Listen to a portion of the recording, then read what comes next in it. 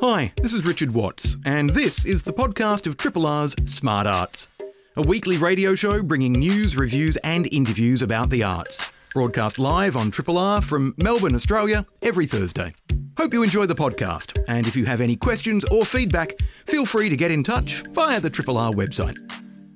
Once upon a time on this here program, I had a regular guest every fortnight, roughly.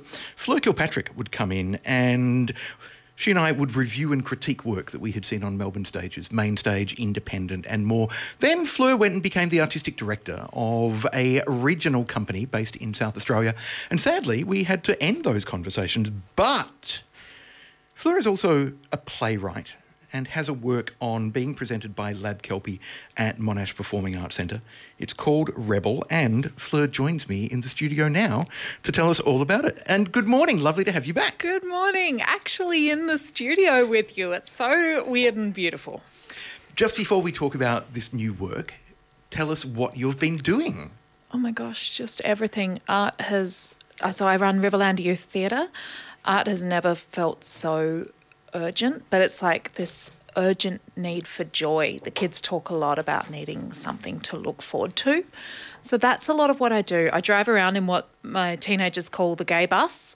It actually has an emergency wig in the glove box in case things get too straight for them. And I drive around the region and work with kids from age 3 weeks to grown-ups.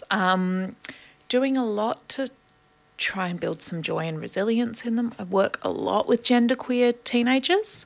That's a really big part.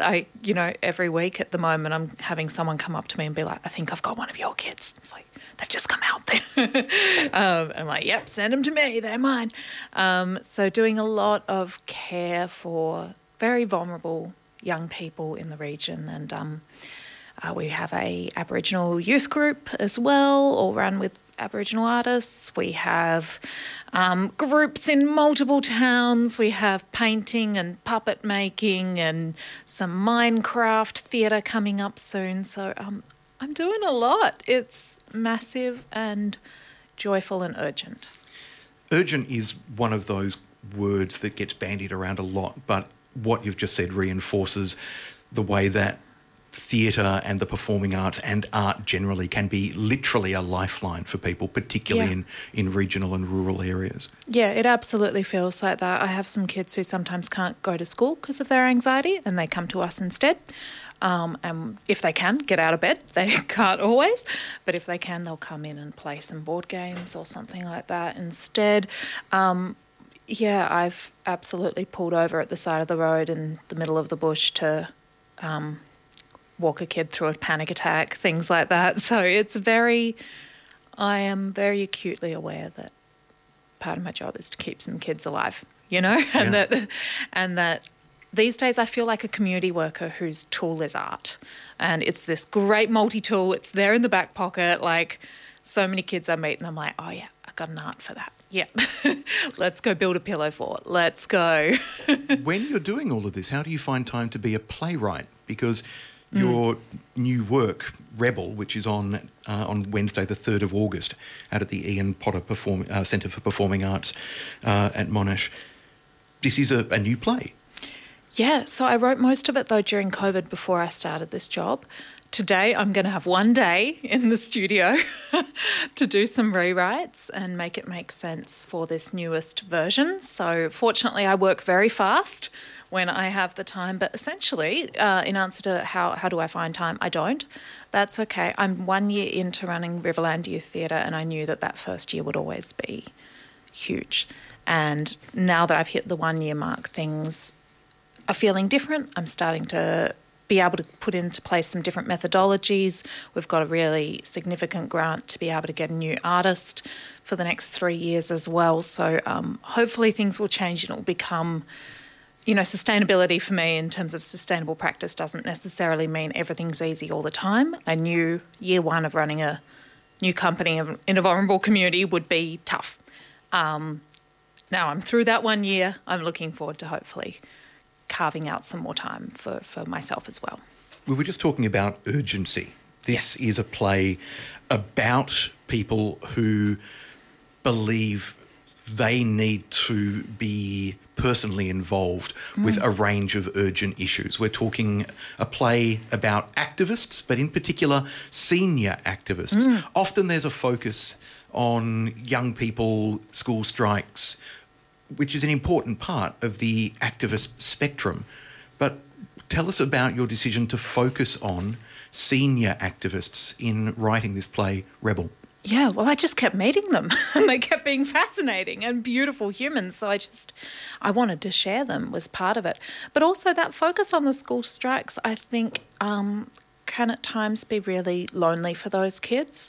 I am very aware that a lot of young people feel that it's all up to them. And I kind of, in writing this piece, I really wanted to show them that there are other people who are with them, some of whom have been doing it for 30 years, some of them just, I've got one guy in the play who got arrested for the first time at 74, so there's people with them and they don't have to shoulder the burden on their own.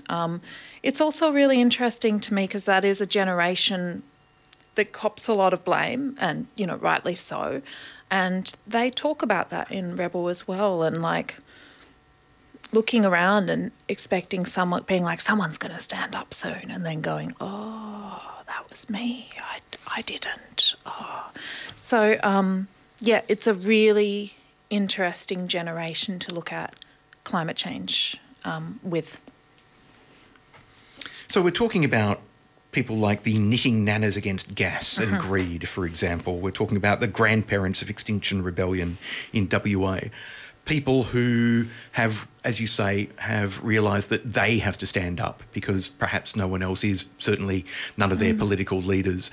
And also a reminder that that spirit of protest that we associate with the Vietnam moratorium, for example, and the marches of the 60s. There are lots of people for whom that spirit of protest was a brief moment and then they got on with their lives. And these are people who have maintained the rage, to use an old kind of a Labor Party slogan. Yeah, a lot of them. There are absolutely people in this play who've been doing it for 30 years. Isla Quito, who I spoke to, she's the head of Queensland Rainforest Conservation. She's saved 15,000 square kilometres of Queensland rainforest. She's been doing it for, the good 30, 40 years. One of my favourite questions to ask these folks when I interviewed them was always like, what was your first protest? And it's like this beautiful history of Australian protest when you can view Australia through the lens of a history of protest in a way as well. And that's really cool and exciting. And going like, oh, the Franklin Dam. There was a lot of Franklin Dam that got mentioned a lot. Mine personally was a very South Australian one, which was when there was talk about building the bridge being built to High Marsh Island, and I remember the march of don't build the bridge, it will divide us and stuff as a very little kid. So it's a really interesting thing. Some of them though went and got very respectable jobs where they had to not be trouble, frankly. And so there's a number of them who are absolutely loving being retired and getting to now mess some stuff up and glue their hands to the windows of banks and sit in the middle of a road.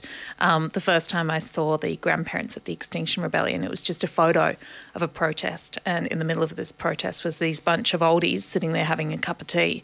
And I was like, I want to chat to those guys. Yeah.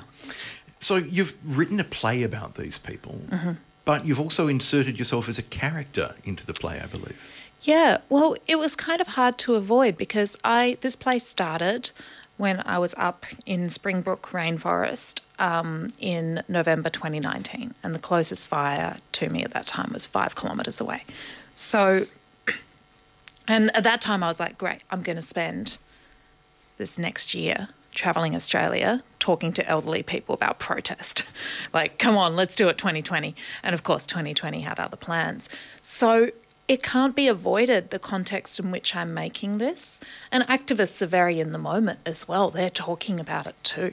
So it was hard to avoid the fact that this was a journey through a year from bushfires in November through COVID hitting, and the last act is on Zoom, because that's where we had to be. And it was also just really interesting because suddenly old people became vulnerable, and these people that we were doing this for, and they, up to the very second before COVID hit, they were the ones, camping out all night on the steps of Parliament, and like the opposite of what you'd think of as vulnerable. But so it was really interesting as well.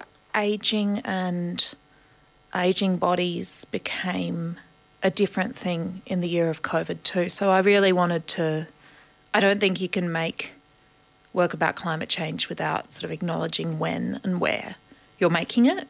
Its place and time is really important. And I was in that place and time as well, Any vulnerability, any sense of vulnerability from you about not only a new work being presented, but putting yourself into it? Yeah, I mean, always. But I don't know. I'm a chatty lady. Love a chat. So always I love sharing, and it's part of my art form is to share where I'm at.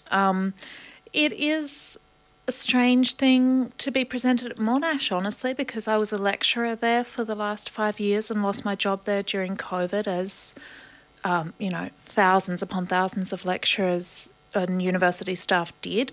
So that's probably the thing I feel most weird and vulnerable about, in all honesty, is just being like, wow, my play we're sending my words back to that space where I feel kind of exiled from, with the word rebel next to it, as well. So it's a weird thing.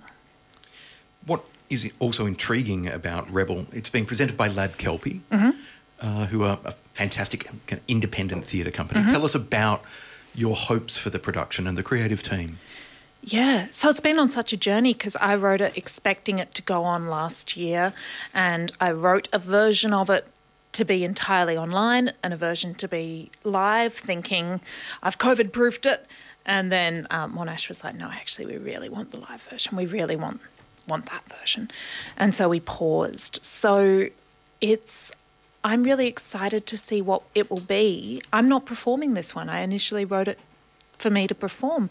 So I am getting in the space today with an actor and figuring out what it means to have this work that is so personal performed by someone else. And I'm so excited about that, honestly, because in a way it's part of the journey of the work, is that actually COVID and all those moments led to me now running Riverland Youth Theatre and now being too busy looking after all my kiddies to come and perform this myself. So in a way that's part of the journey and almost part of the victory of the last couple of years, is that I'm no longer available to perform it. So I'm really interested in how I can make that a special element of the work and not like, oh dear, we couldn't get Fleur. Like, I never want it to not be the ideal version that people are seeing. So I'm very excited to play today and figure out how to make this the best version. It's a new play. You're handing it over to somebody else to play you in the play. You're handing it over to a creative team, a director, and a cast of older actors who are playing these elderly, passionate, committed activists and protesters. Yeah. So that was an absolute joy working with those older actors. So we actually worked with them last year and recorded their parts. And it was just wonderful. I mean, between them, two of them had actually last performed together about 40 years ago. So that was just so beautiful to have an opportunity to bring in all that expertise. There was definitely some memory issues to work with. Not for all of them, but there was a few of them. There's one where I was holding up lines written on very large butcher's paper for the performer. And this actually spoke to how good an actor that performer was, that you cannot tell that he is reading those lines and that he's had a really weird day of discovering his memory isn't where he thought he was, because he was really thrown by that. But he's such a good actor. You can't hear that in his voice at all. He's beautiful. Working with and a lot of these actors also said they're so used to playing people on their deathbeds and frail folks, and it was really special for them to get to play rebels. And some of them are rebels. The two in the middle act are both in Extinction Rebellion and are out there gluing themselves to pavements. So that was really special as well.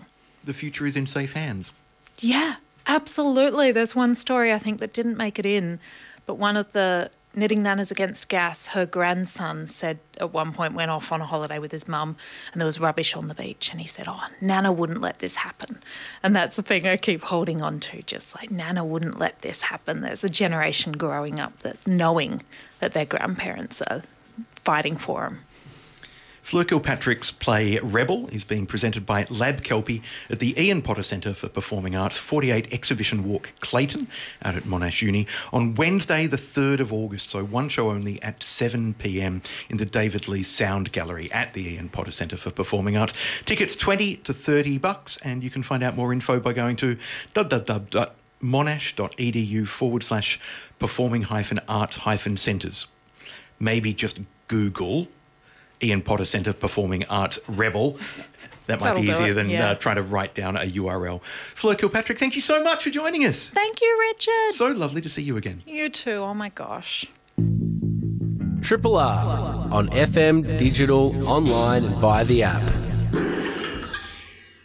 Miranda Hill is a classically trained musician and is the artistic director of Homophonic, which every year has been presenting some superb concerts as part of Midsummer Festival at La Mama at the Courthouse, and also presenting works at some of the other queer cultural festivals across the state, if and when COVID allows. And Miranda, you're continuing the work of the company and the ensemble of musicians you work with and the commissions that you are responsible for helping kind of bring about with a new concert as part of the Leaps and Bounds Music Festival.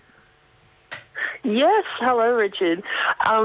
We are. Homophonic in the winter. It's like Christmas in July. Everything has come full circle. So we're presenting as part. It's a project called the Respect Project. It's a group of works that we've been commissioning over, I think since 2019, as we all have been.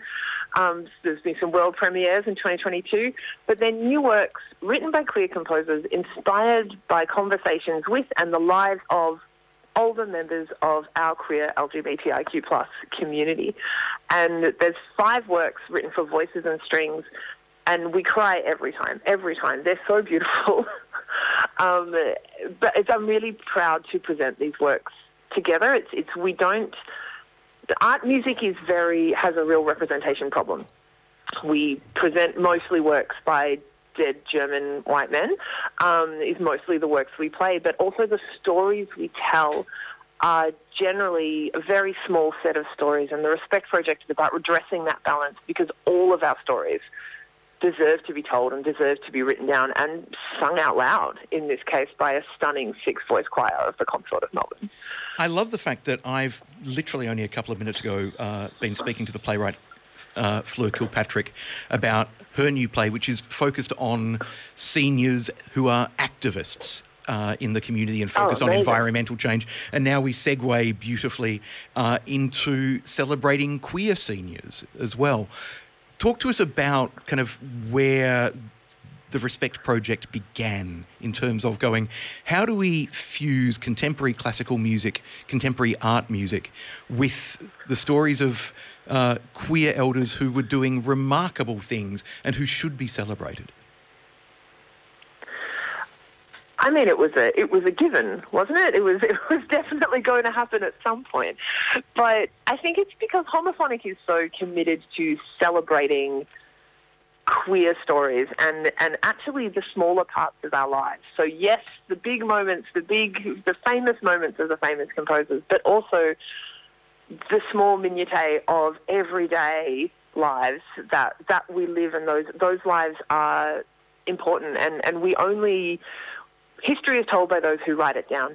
And there's an element of, particularly of queer cultural history, that is not passed down around an intergenerational dinner table in the same way that some other cultural history can be passed down. So if we want to remember the stories, not just the stories that, Hollywood deems to be shiny enough to put on a screen, but if we want to remember all the stories, then we have to write them down. And this is the art form that I have at my disposal. But the 5 people that we've worked with, you said people doing amazing things. Some of the 5 stories are people doing amazing things, and some of them are just people living out their lives. Then they're beautiful lives and they're amazing lives. But all stories, that's where it's respect your elders, but also remember these stories. Remember that these lives existed. And one of the things that I think is important to pick up there is that, yes, on one scale, these were people living, or these are people who are living ordinary lives. They're not the great famous queer activists, for example. But to be a queer person in the 1950s, in the 1960s, in regional Australia in the 1970s, for example, to be strong enough to survive that, to live through the AIDS pandemic, those are remarkable stories. Those are remarkable stories. Yeah, you're very right. And there's one work, actually, Safe Hands by Naima Fine, which, interestingly, is inspired by a conversation between Rick Youssef, who was I think he's in his, I don't want to give an age, an older member of the Ballarat community, and Sage Akuri, who is a much younger person who has recently moved to the area. And they're talking about the difference between being a visibly queer person in Ballarat now and in the 70s. And it's a work that has, and it focuses on that of the act of holding hands when you're walking down the street, and how that was an act of protest. And now the younger person doesn't think twice about it, but Rick still does. But it's actually a beautiful work because it ends with this thing, but the future is in safe hands. All this work has been done, and I see, Rick is seeing that the work that he did, and he did work very strongly, a lot of activist work in the AIDS pandemic, worked very strongly in that area, and he's also a queer Muslim man, and passing on that lineage to the younger activists, and Sage is a trans activist, working that into the future is in safe hands, and putting that story into music. String quintet and 6 voices is really, it's a very powerful work to perform as a queer person. Miranda, how do you pair the people whose stories are being told with the composers who are creating a body of music in which to present their story? Introduce them via email. It's the true pandemic way of working. All of these 5 works, as you said, have been, they were written for the 5 regional Victorian Pride festivals. And so they're all about regional people who are living regionally. And I reached out to the festivals and said, this is what we're doing. This is the project we have. Can you suggest someone who has a good story to tell? And so they brought people forward, and they suggested people. I've had some amazing chats with people, but I leave it up to the composer and the performer. Have a chat to the person, think of the composer that's the right fit, and leave them to it. And we have a very diverse set of works. We have, Safe Hands, which is very Ballarat focused, and we have another work that is a high-spirited romp on the seas about a cruise ship getting stuck in a cyclone. There's a very diverse group because all of these people have such different stories to tell. But I really leave it up to the interaction between the composer and the person who's inspiring the work, and that cross-generational queer collaboration, which is another really beautiful thing that's come out of this project. These kind of artistic cross-generational collaborations has been really lovely to witness and to watch them flourish as well. The work is being performed by the Homophonic String Quintet and the 6-member Consort of Melbourne, who are the vocal kind of addition. Also a little bit of piano and piano accordion. Yes. We can't. I mean, can you do a sea shanty with a piano without a piano accordion? I'm not sure if you can. So just a smattering of piano accordion. Unless it's being done a cappella, I suspect not. Yeah. And so this is all happening. Yes. Oh, sorry. Keep going. No, I was about to go the same place you were supposed to go, the Leaps and Bounds Festival at the Fitzroy Town Hall Reading Room on this Sunday evening. Now, it's a beautiful space in which to experience any kind of conversation, artwork, etc., but it feels particularly suited to contemporary art music. When we say contemporary art music, do you think saying contemporary classical music will scare people off, including classical music aficionados who may go, "Oh, contemporary, no, that's not for me"? Oh, possibly, but I guarantee it is for you. If you're listening, I think you will enjoy it.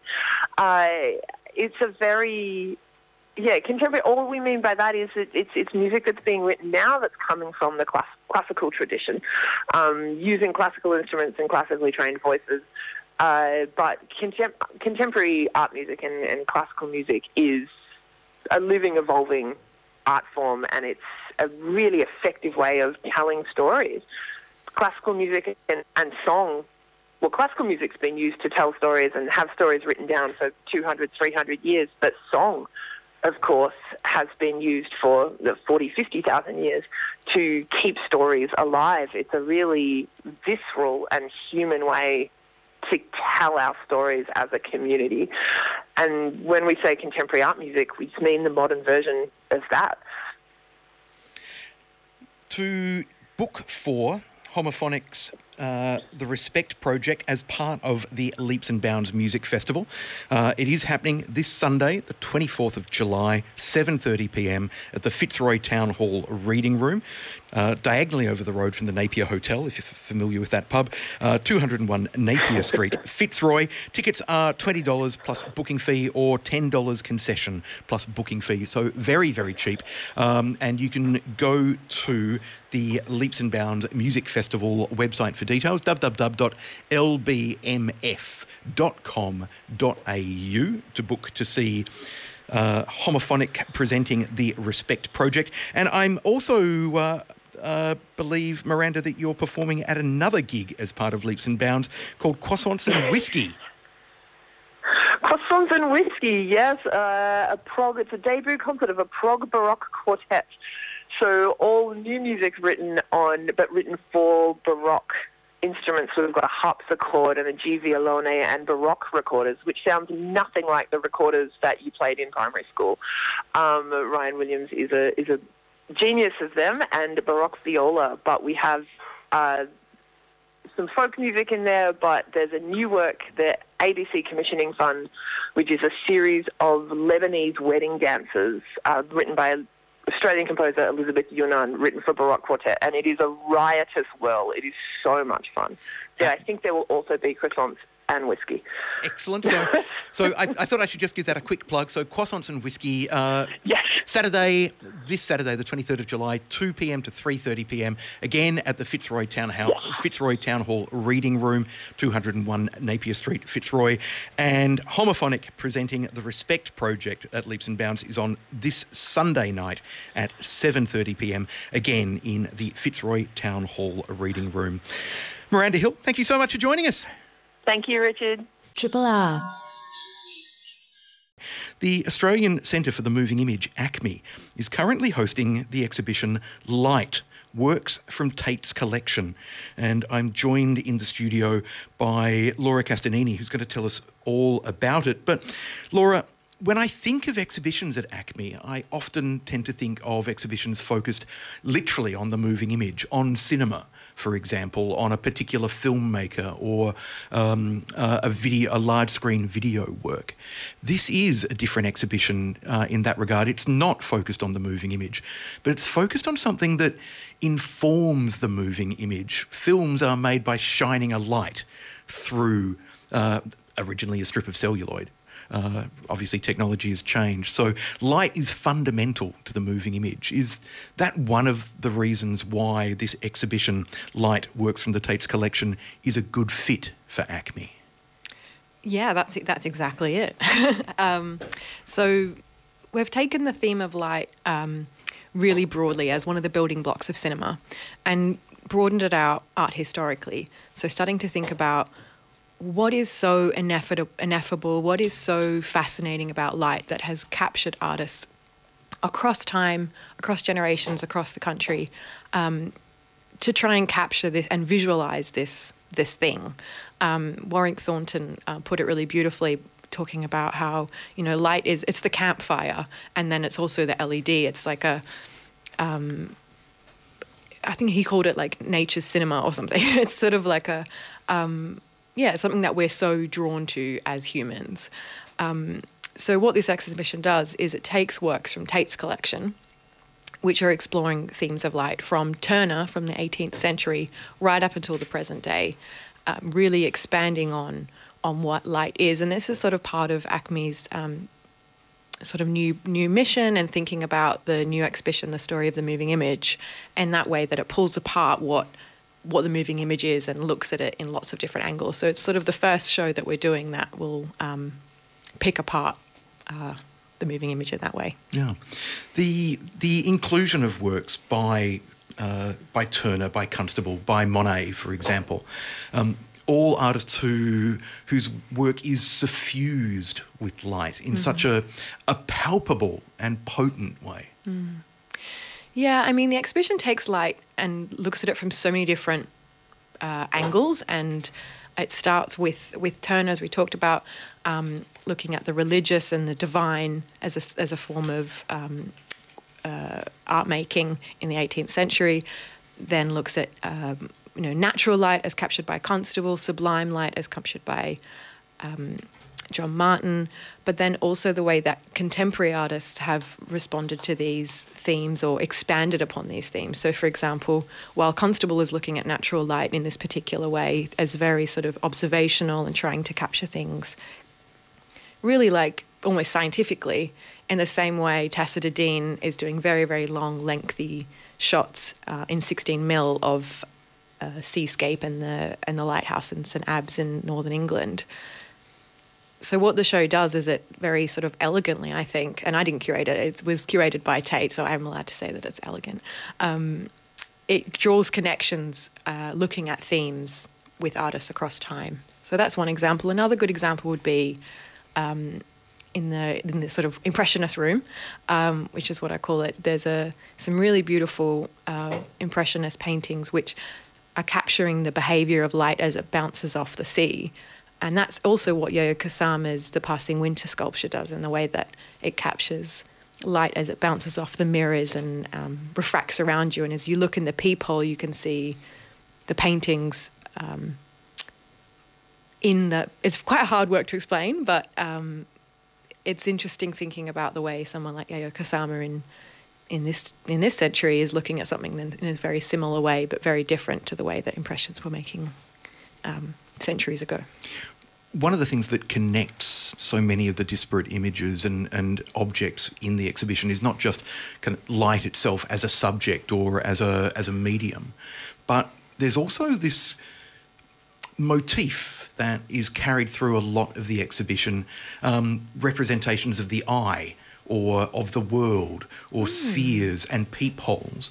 There's a real conscious thread, or that I certainly noticed walking through the exhibition. It's not overt, it's not dominant, but it was a really interesting kind of way to think that this exhibition is, in some ways, it's holding up a mirror. It's saying the very fact of how we see is light entering the eye. And in this exhibition, we have these eye-like kind of spherical kind of motifs echoed again and again throughout. I love that. I've not heard it described in that way. I mean, I've been thinking about those shapes in terms of lenses. So in the first room, there's the diagrams that Turner made when he was the Professor of Perspective at the Royal Academy in the 18th century. What a great job title. I know. I'm like, I would love to be a Professor of Perspective. And so there are these beautiful drawings of basically spheres that he used to teach his students about light and perception and the way that they could try and depict light. And so that work leads you very nicely onto the work by Lillian Lynn, which is the first contemporary or modern and contemporary work in the exhibition, which also has these lenses in it, which I'll explain the work visually because it's a really kind of difficult work to wrap your head around. But you enter this darkened space, and on the ground in front of you is a plinth with a perspex drum with water inside and a light shining on the drum, which has two spherical perspex balls, and they cast these really amazing shadows around. And Lillian Lynn's uses a very sort of poetic way of talking about this work. She said her creative aim was to capture light and keep it alive within a sculpture. And she spent 5 years trying to do this. She's a really interesting artist American artist who moved to the UK in the early 60s and was a really important part of the kinetic art movement in Britain during that time, one of the only women to be making work during that time. But it's very clear when you look at that in relation to the Turner and then the other spheres that you mentioned, like in the Tacitadine work, and the Kasama. The more I think about it, I'm like, yeah, there are lots of spheres. Oliver Eliason, yeah, of course, yeah. So yeah, it was again, and even the Kasama work, which is that the sculptural box with so many different holes punctured through it that is then refracting and reflecting, and again the holes you are peeping through, again circles, spheres, kind of it's a motif that is echoed. There's even one of the, I think it's a more modernist work from the 60s, which is a series of brightly illuminated concentric circles that again kind of, to me, echoes the iris, the pupil. Yeah. I mean, maybe it would be helpful for me to explain what those two works look like. So the Yao Kasama is a mirror. It's kind of like a mirror plinth, like a mirrored rectangle that has peepholes cut out of it and lots of mirrors on the inside. So when you look in, Kusama is obsessed with dots, like that's her thing. And when you look in the dots, it becomes infinite space and in a really kind of, I don't know, like mystical way, I would say. And so you look through these holes, and then you see yourself reflected back, and then you see the dots sort of expanding out, as I said, to infinite space, and then you can see, the Impressionist painting on the other side, which is also has a lot of dots in it, and that's how it's made. And the Peter Sedgley is the other work that you just mentioned, which I was really excited to see. I didn't actually know very much about Peter Sedgley. He's a self-taught artist, and it's a canvas work with spray-painted concentric circles. And then there's this sort of magical thing that he invented, which is lights that shine on it. And I just sort of assumed until seeing the work that those lights would be actually moving, but they're not. They're just three different colours that then, when they react with the concentric circles, make the circles look like they're moving. It's a really beautiful work in the way of thinking about how light behaves in relationship to colour, and extending on from artists like Kandinsky, whose work we have from 1927 when he was teaching at the Bauhaus, and the way that he was trying to create colour, who used colour to sort of express movement and through light as well. And Bridget Riley, those three works kind of work in a three, in the way that they all use light and colour to express movement, but in very different ways. Now, Laura, when we think about artists who work with light, perhaps people familiar with the contemporary art world might immediately think of James Turrell, for example, and there is a beautiful Turrell work in the exhibition. Yeah, so we've got one of his earliest shallow space constructions from 1968 called Raymar Blue. And it's a very small room that you walk into, and you are immediately sort of bathed in blue light. It's a specially designed space, and there's maybe I won't tell you the trick, but there's a beautiful architectural trick that in which the the way that the light emanates through the space to create a sort of picture frame. And very funnily enough, this work was mysteriously, perhaps, referenced in Drake's Hotline Bling video, and there's been some very funny media controversy around that relationship. And Drake has said that he went to see Tyrell's exhibition, and he said, I don't know if I can swear on this show. He said he F's with Tyrell. And they've had a sort of an interesting relationship. And also Kanye West is really interested in Tyrell. It's got I think it's quite interesting the way that someone like James Tyrell, he was making this work in the 60s, and he's been making this sort of work for a long time, but it's had this kind of regeneration in the last 10 years. And it's curious to know why that might be. It's one of the things that's fascinating about that work is that it's almost hallucinatory. Kind of the more you gaze into it, it feels like the colour around you is shifting, that you're almost entering the work. Yeah, and the other thing is I've been thinking about is like when that work was made, like he was a pilot, and so he was thinking about blue as in the sky. But now we have a very different relationship to the colour blue in relationship to our smartphones, and the way, because I've been looking into thinking about someone like Derek Jarman, who made the blue work in the early 90s. After he went blind. Exactly. And sort of like the queer history of the colour blue, and then thinking about artists like, for example, Sydney McMahon, who had a show recently in Sydney, who was also bathed the gallery in blue. And I asked them, like, what's this about? And they said, it's sort of thinking about the smartphone and the colour. I think that's sort of interesting as well, the way that these light effects maybe continue throughout time but mean very different things. The blue screen of death, for example, which has a very different kind of tone to this Tyrell work, Raymar Blue from 1969. In terms of the exhibition itself, obviously people can visit ACMI, visit the exhibition. It is a ticketed exhibition, $30 full, 27 concession, $25 for members, $10 for children. Talk to us about some of the public programs that are being presented as well, because that's always a fascinating way, not only to learn more about the exhibition, but tangentially to explore the subject matter in a different way. Yeah, exactly. So that's been a really important part of this exhibition, has been how we contextualise it within ACMI, because it's a touring show. But the way that we've presented the public programs really situate the show within the history of the moving image. So we've already had a few interesting ones. We had an art and film event focused on Oscar Fischinger, whose work we have currently on display in Storing of the Moving Image, who actually was quite influential on some of the Bauhaus artists, including, my gosh, I've just had a brain blank. The video artist that's in that room. And that was really, really interesting to see a retrospective of his work in relation to this exhibition. And we've had a curator talk. We had the Tate curators came out in the first week, so I held it in conversation with Matthew that first week, which is online.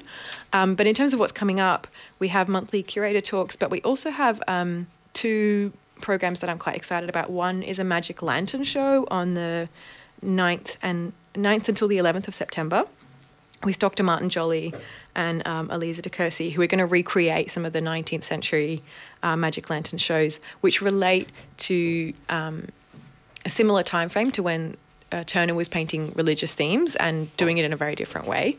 And I'm quite interested to see the way that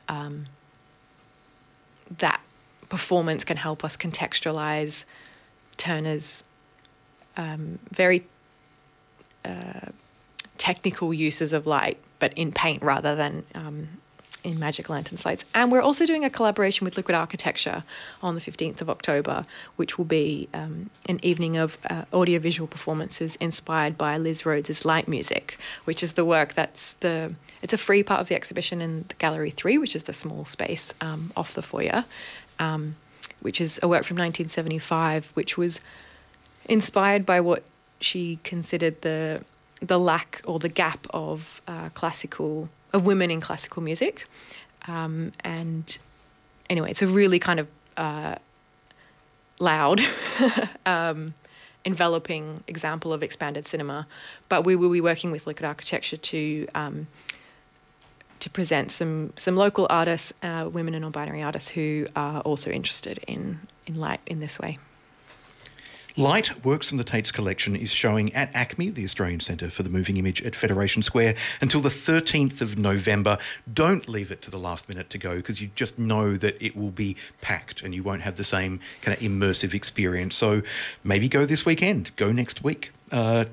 It's a ticketed exhibition, so jump online for details, www.acmi.net.au. Open Mondays to Fridays from midday until 5 p.m, weekends and school holidays from 10 a.m.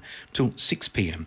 And tickets, as I said, full $30, concession $27, member $25, children $10, and then there are also tickets for families, groups and education as well. Light, works from the Tate's collection. Go to www.acmi.net.au for details. I've been chatting with Laura Castagnini. Laura, thanks so much. Thank you so much. Thanks for listening to this podcast of Triple R's Smart Arts, a weekly radio show bringing news, reviews and interviews about the arts, broadcast live on Triple R from Melbourne, Australia, every Thursday. Hope you enjoy the podcast, and if you have any questions or feedback, feel free to get in touch via the Triple R website.